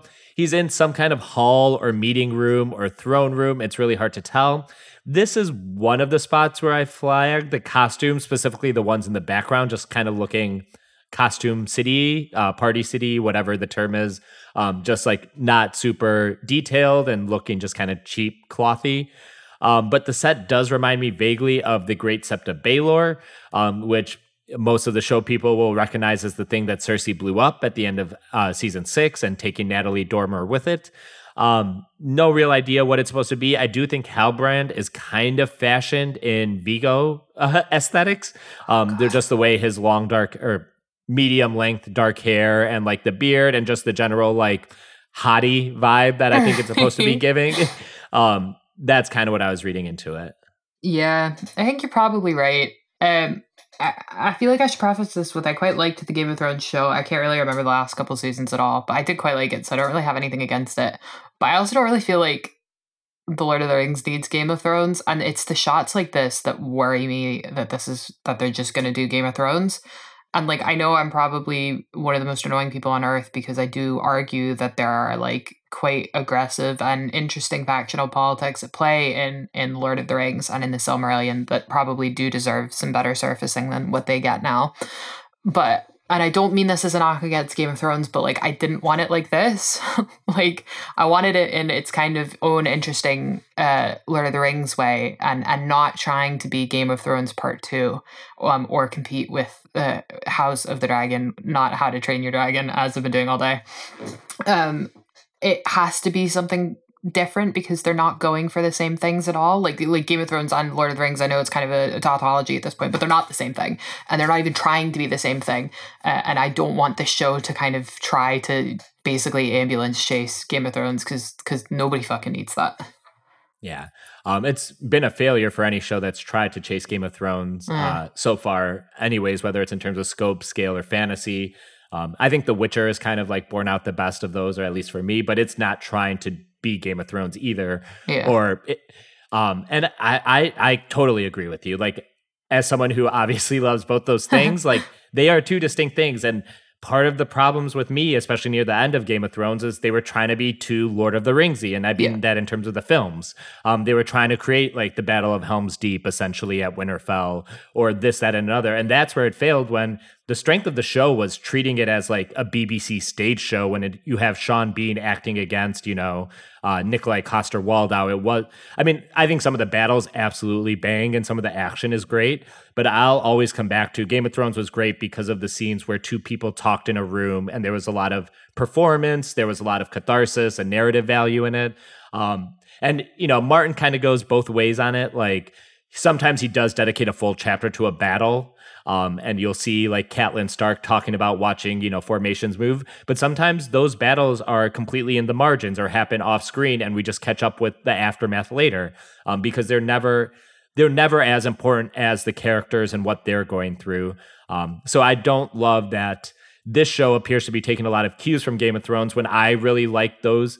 Like, I like to segregate the two. Yeah. As much as they're drawing from a lot of the same pool of stuff, and Martin is very much pulling from Tolkien, they both created distinct things that kind of exist in tandem and not in competition or in a way that one needs to take from the other, especially visually and from one TV show to another. I really hope that, like you say, that they just don't lean that hard into the Game of Thrones stuff, because I think what's there's plenty to go on without having to necessarily sex it up or violence it up or action it up for no reason other than it reminds people of this other thing that they also paid a lot of money to watch for 8 years or whatever it was.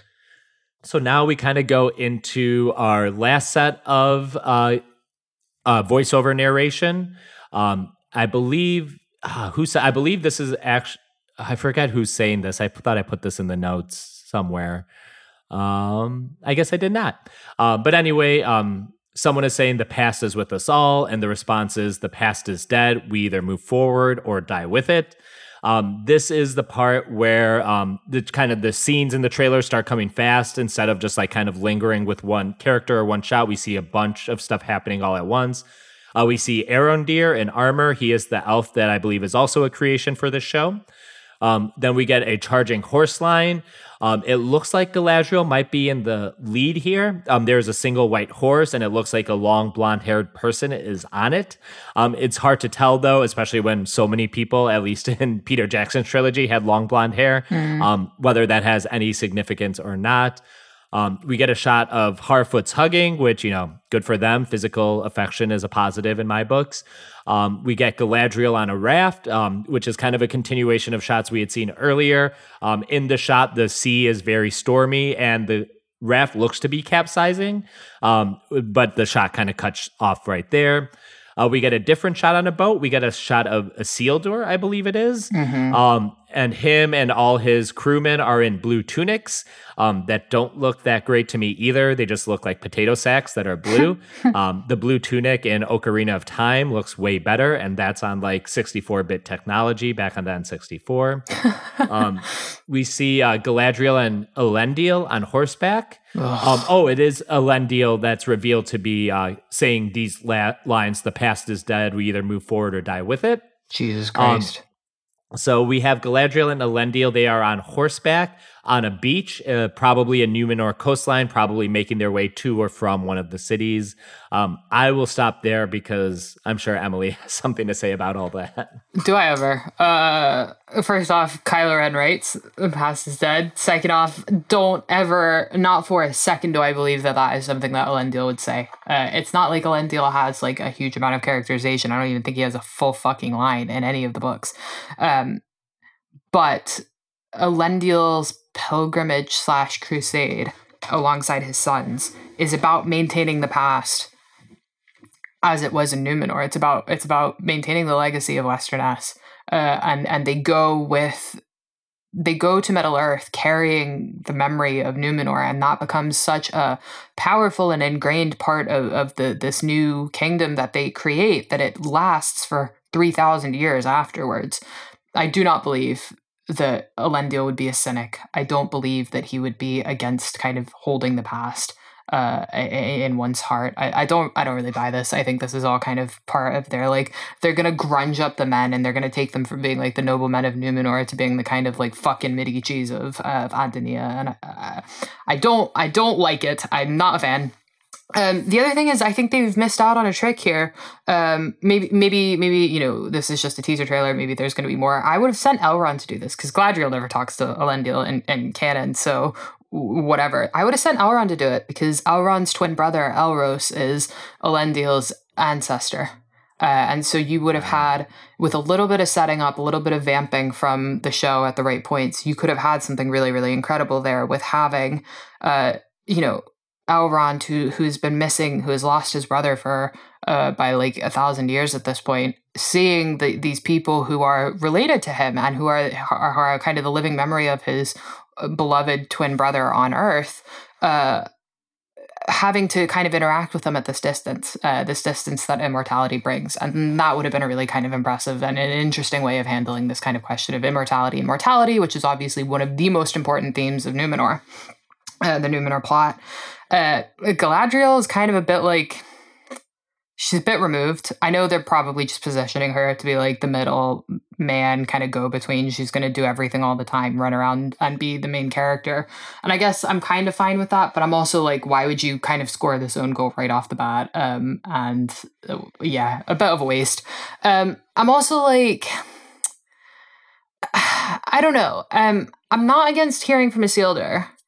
I'm certainly not against, well, I am against hearing from an Aryan, but I don't think I would be totally against it in theory.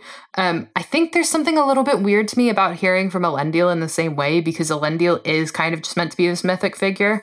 Like, in the same way, I don't think they've ever done a particularly compelling adaptation of Beowulf, because Beowulf as a character is kind of untouchable by, like, reality in a sense. I feel like Elendil kind of fills that role for the Legendarium, and I don't really think any actor alive has the presence to kind of pull that off. So I think this is also kind of an own goal in some ways, but, you know, I'll be nice and wait until September 2nd to say that definitively. Sounds good. So the next shot, we're kind of approaching the end of the trailer. We get a crowd of Numenorians cheering for someone. We don't initially see who that is, but the camera turns around, and that is Al-Farazon. Sorry, I don't know the pronunciation. Al-Farazon. Al-Farazon. I think I just spelled it like completely like garbage in the show notes. Who's played by Tristan Gravel. So, you know, that's the whole thing. Emily kind of talked about Al-Farazon's whole thing. Is it Al or R? R-A-R. Okay, I'm gonna call him Al. That's fair. Like the Paul Simon song, but yeah. R. Farazon. And she's typing it out for me because I'm embarrassing her. So that's where we are. We return to Durin now, who gives the next voiceover. This could be the beginning of a new era. We see a single horseman with a spear. We see Durin holding up what appears to be Mithril. It's a shiny stone, and that just would make the most sense. We see elves drawing swords, like a circle of them. It kind of reminds, if you've seen the meme of like the Knights of the Round Table all laying their swords together. It kind of has that bit of a vibe. You know, I always love when men draw swords together. Let this be the hour for it. I'm always down for that. We also see Arondir once again. He's fighting like a wolf or a warg. He also appears to be chained. This appears to be some kind of like clearing in a forest. It's really hard to tell. There is like other people visible in the background, or at least one other person, whether they're prisoners or whatnot. It's kind of hard to tell. I guess this will be your like action set piece quota for whatever episode this is in.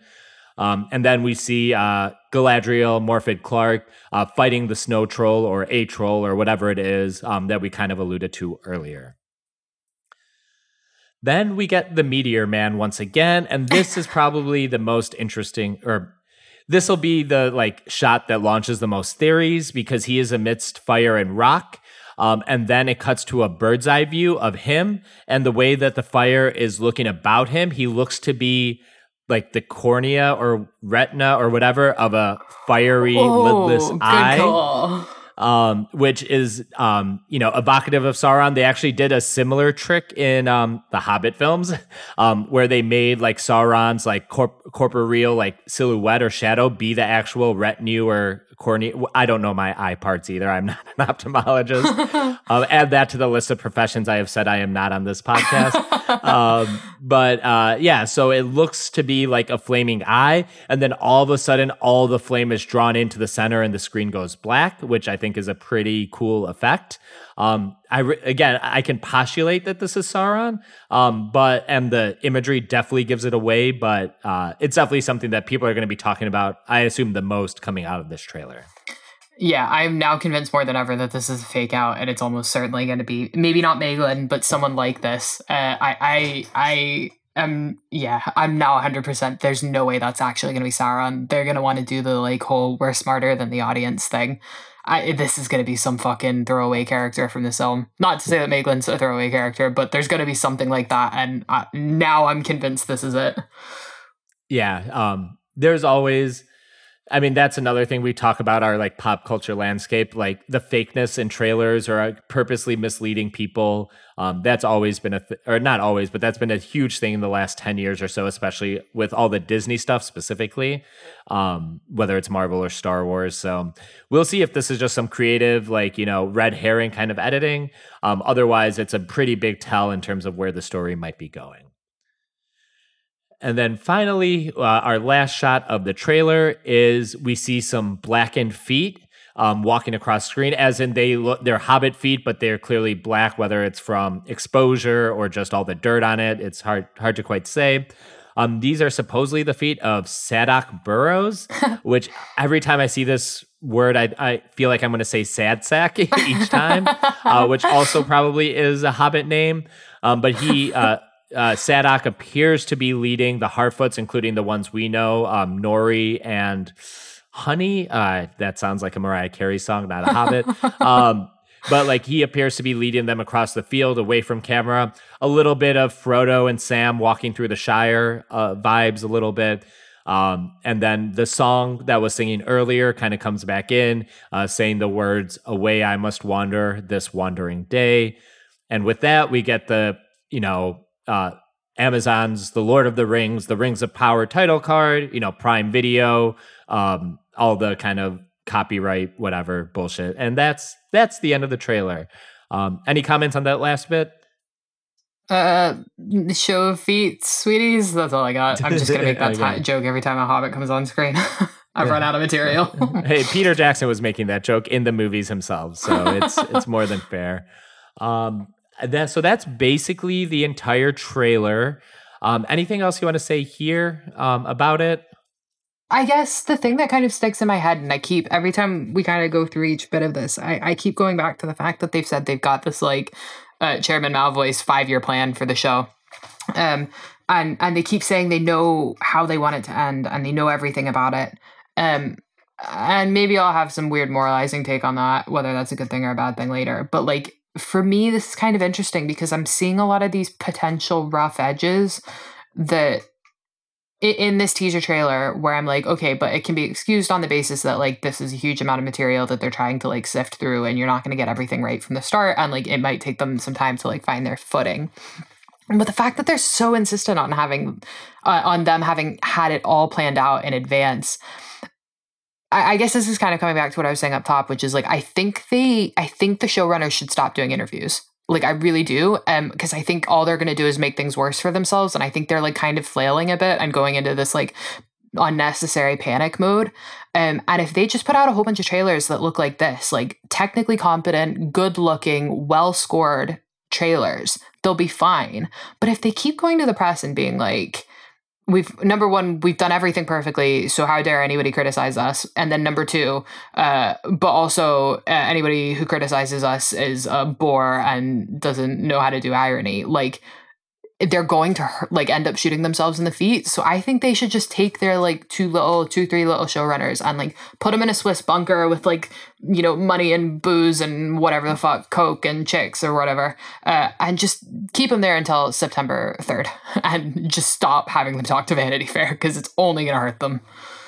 Yeah, see, I am actually wondering now if part of the reason they've been doing the whole 5 year, like we have a 5 season plan or 5 year plan, whatever it is because a lot of people are mad at how Game of Thrones ended and how like they clearly did not have a plan following running out of the book material. And I'm not going to get into like there's a whole story about like when David and Dan would meet with George Martin and like get some cliff notes about what comes next. It happened like 2 or 3 times during the show's production.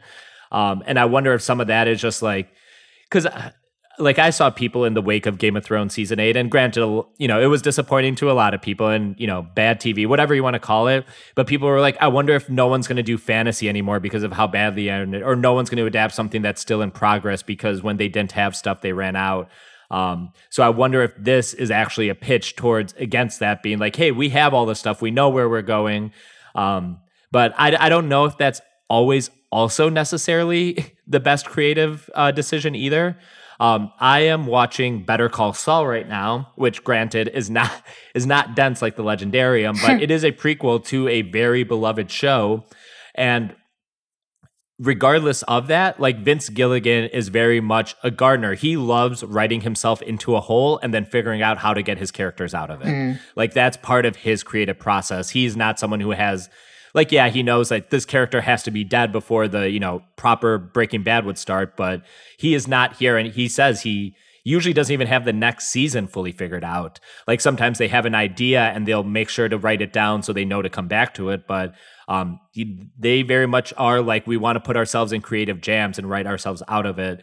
So I don't know if necessarily having the next 5 years planned is necessarily the best choice. And there are things during production or based on audience reaction that could affect that. I know with Game of Thrones, they're like, oh, people really liked Joffrey, or they didn't like Joffrey, but they liked Jack Gleason's portrayal of Joffrey. So we're going to write a little bit more for this character, or, give him a subplot that we might not have given him otherwise, because of how well this character is handling the material, how well it's resonating with audiences. So you like to see some level of flexibility, so that you can, like you was said up top, play to your strengths. So if you discover a strength that we haven't highlighted here, you can, kind of reconfigure what you already have going to, highlight or boost those things. So yeah, spot on. I think that was kind of the moralizing take that I was going to have to go take like a million hours to think of. You got that like in one there. I think that's totally accurate. And I also think like it is worth mentioning that like a lot of our beloved stories are winged. Like, nobody can look at Return of the Jedi and tell me that George Lucas thought that was how that fucking movie was going to go when he was writing Star Wars. Like, no fucking chance. And I know people hate Return of the Jedi. I will die defending it. It is a brilliant movie, even though it's insane. Like, that kind of, like, flexibility and kind of chaos energy, I guess, is good for a creative process. Like, maybe not good for everyone's creative process, but I think there is actually something valuable in not having every second of every day stage managed beyond belief. And the episode, I don't know when people are going to hear this versus when they're going to hear the actual normal programming that we've been doing. But, we were just talking about the kind of chaos on set of in the Two Towers, the Rohan flag ripping midway through a take, and that just being this like unbelievably beautiful symbolic a kind of shot in the film that had no prior planning whatsoever. You need to be able to have those kind of flag gripping moments. And if you overschedule it and overplan it, you're basically just putting on a fucking Chuck E. Cheese animatronic band performance. And there's a reason why all of those have gone out of business. Yeah.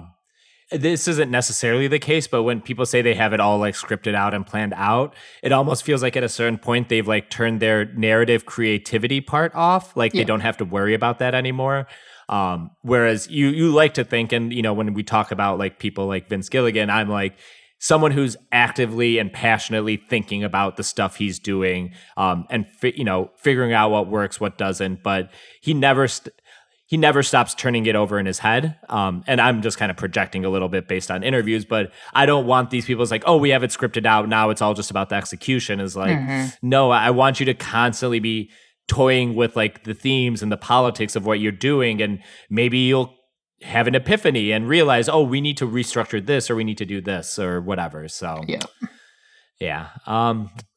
So I think that will probably be enough on the trailer today as we're approaching 2 hours here. We will at least have one more, I would say, proper preview episode that will come out right before The Rings of Power goes live on Amazon. We'll probably have that like the week of the premiere, but we'll at least reserve the fact if enough insane stuff comes out of San Diego Comic-Con and Emily needs to, get those thoughts out or they will like destroy her brain, we may do another one as well. But you will at least get one proper preview episode before the show airs. Anything else you want to add? I got nothing. Watch this space. Watch the spaces right. That closes the book on this preview of Amazon's The Rings of Power.